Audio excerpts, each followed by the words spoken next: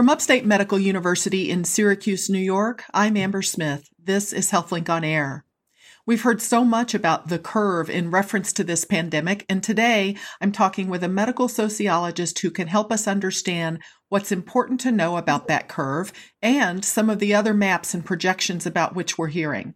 Talking with me via web conferencing is Dr. Christopher Morley. He's Chair of Public Health and Preventive Medicine at Upstate. Welcome back to HealthLink on Air, Dr. Morley. Nice to see you again, Emma. So we've seen so many maps lately with different curves on them. Which one can we believe? Oh, well, that's the million-dollar question, isn't it? One of the things that I think we have to think about when we look at curves is that they keep being referred to as predictions. And for public use, I think what we need to do is reframe the conversation as curves being possibilities about what happens under a set of given assumptions. So, for example, when we see the curves that are being shown as predictions for our county, those are predictions based upon what happens, say, in a worst case scenario where people fail at social distancing and have an outbreak that begins called exponential growth. That means instead of adding a few cases a day, you start exploding and adding multiples of cases every day. And that's what happened in New York, and that's what happened in Milan. And there's a number that gets thrown around in the literature that I wanted to break down, and that's called the R value. The R value is the reproduction rate of a pathogen. It's the rate at which new people become infected by an individual. And that how many people that person could infect?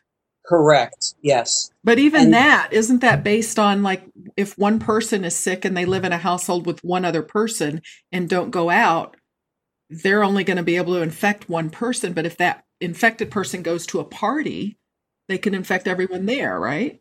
Right. So the R value, a lot goes into an R value, and really an R value is an observed behavior of a pathogen. When we see, for example, that a pathogen spreads by bodily fluids or by touch, that's going to impact how a pathogen spreads through a community. Whereas if it spreads via respiratory droplets, so there's biological activity on, and as well as how long a person stays infectious but asymptomatic. Those are attributes of the virus. The other thing, though, as you just surmised correctly, is that the rate at which people are contacting one another, regardless of the means of transmission of the virus, if people avoid getting into situations where it's transmitted, that's going to lower the R as well. And that's what we're doing now as a massive social exercise. So in addition to that R value, though, there's some other data that you need to go into to be able to make these predictions, right? Correct. So the R values we use are often based on what we've seen in other cities or other counties or other nations. So, for example, when we first were predicting very dire forecasts, we were looking at places like Milan. But the rate at which people are actually socially distancing is important. So, for example, in northern Italy, the society did not socially distance quickly enough. In a place like New York State, where we responded to the beginning of the epidemic in New York City, but we responded as an entire state.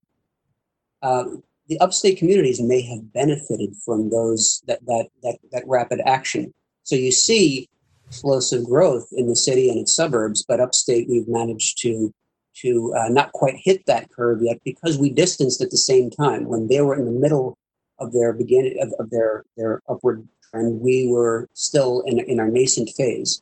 The other thing that is important is the size of the population when we look at these curves. Not just the raw size of the population, but how many people in the population are actually susceptible to the illness. Because as the curve proceeds, more and more people will have the virus and develop antibodies, and we hear a lot about antibody testing. More and more people will recover. And eventually, like you said, if people are completely asusceptible because they're not in contact, if some people manage to socially distance, there's some argument to be said that they might not count towards the total. So our curves, when you see these curves, they are predictions of a possibility of what happens if we like you said, go to that party. Because right now, what we think is there's certainly COVID in the community, and we see evidence of that. That's plain. We are still on an upward trend. We're not explosively growing, but we are still on an upward growth rate of new cases. But it's here, and all it takes there are basically the analogy is that there are embers everywhere, and you don't know which one is going to start the fire. And if we were to suddenly all return to normal living, for example, we believe that some of those curves you see that are dramatic are what would happen in that case. And what we're actually seeing now is a result of people actually doing some work on social distancing. Now, we're probably not doing enough, to be honest. The company called Unicast that's putting out our grades. The last grade I saw put Onondaga County at about a C+, and some of our neighboring counties much lower. And so we can do better. But I think that's one message. We can certainly make sure that we are maintaining physical distances to the extent possible. Well, let me ask you this. I don't mean to interrupt, but comparing us like with what's happening in New York City, and we see the numbers so high there, is that because of their density? There's just so many people that they can't distance enough to make a difference? That's probably a part of it. You certainly have a massive population there. It's also a travel hub. You have a lot of people coming and going. New York City is starting to the emergency is not over. When people hear it's tapering, it means that at least the growth has stopped. You still have a lot of cases. You're still getting cases every day. It doesn't mean that the faucet is turned off. It just means in the arc, when you're turning the flow on, it's starting to maybe lessen a little bit. But it's still an emergency there. But what's happening is that it is starting to respond to what distancing they could do. But the initial outbreak certainly was due to density and just the amount of throughput, the amount of travel. I mean, you've got 3 major airports flying in and out of New York City. You've got it's a hub for all sorts of activity. And what you're seeing now is that where it's spiking now are in the New York City suburbs.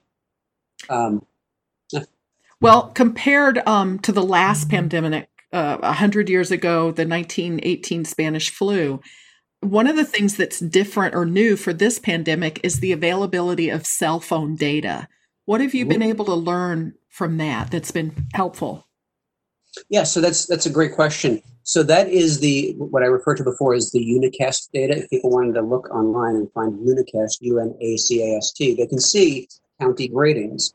And initially, because our numbers were low, we weren't seeing early correlations between the Unicast data, which is the cell phone data. It's seeing how close people are to one another, how much they're moving, what kind of distances they're traveling, and how often cell phones are coming into contact with one another. Early on, we weren't seeing tight correlations, but with a little bit more data, we're going to be able to see whether the grades that Unicast gives us correlate with spikes, probably eight or so days later. But we're watching that closely, and more to come on that front. You're listening to Upstate's HealthLink on Air. I'm your host, Amber Smith, and I'm talking with Dr. Chris Morley, the chair of Public Health and Preventive Medicine at Upstate. So there's maps out there that show the actual numbers of people infected in various towns in Onondaga County. I'm sure this is available for the other counties as well, along with a calculation of what percent of that population has been infected. Is that too much information for us, or does it serve a purpose? Well, I think if we go from the perspective that all information is good, it serves a purpose in knowing that it's real. I think we should caution our listeners into thinking that because the numbers seem so small that this isn't a problem. And there were a few points I wanted to make with that, if I may.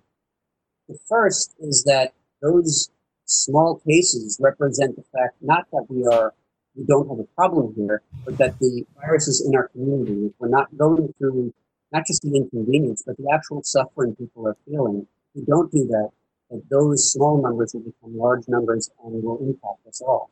So the suffering people are feeling right now is worth it, because if you're on the map as having cases, it's worth avoiding. The second thing that I wanted to say is that if you see that it's in your community, understand that this is not just about COVID, that those spikes don't just represent, say, the argument that we're going to just get through it and get it over with.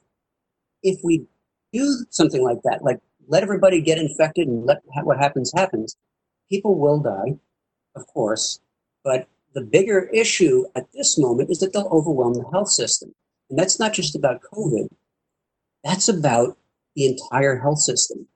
If you need an emergency appendectomy, if you have a car accident, you don't want your health system overwhelmed. So this is truly about all of us.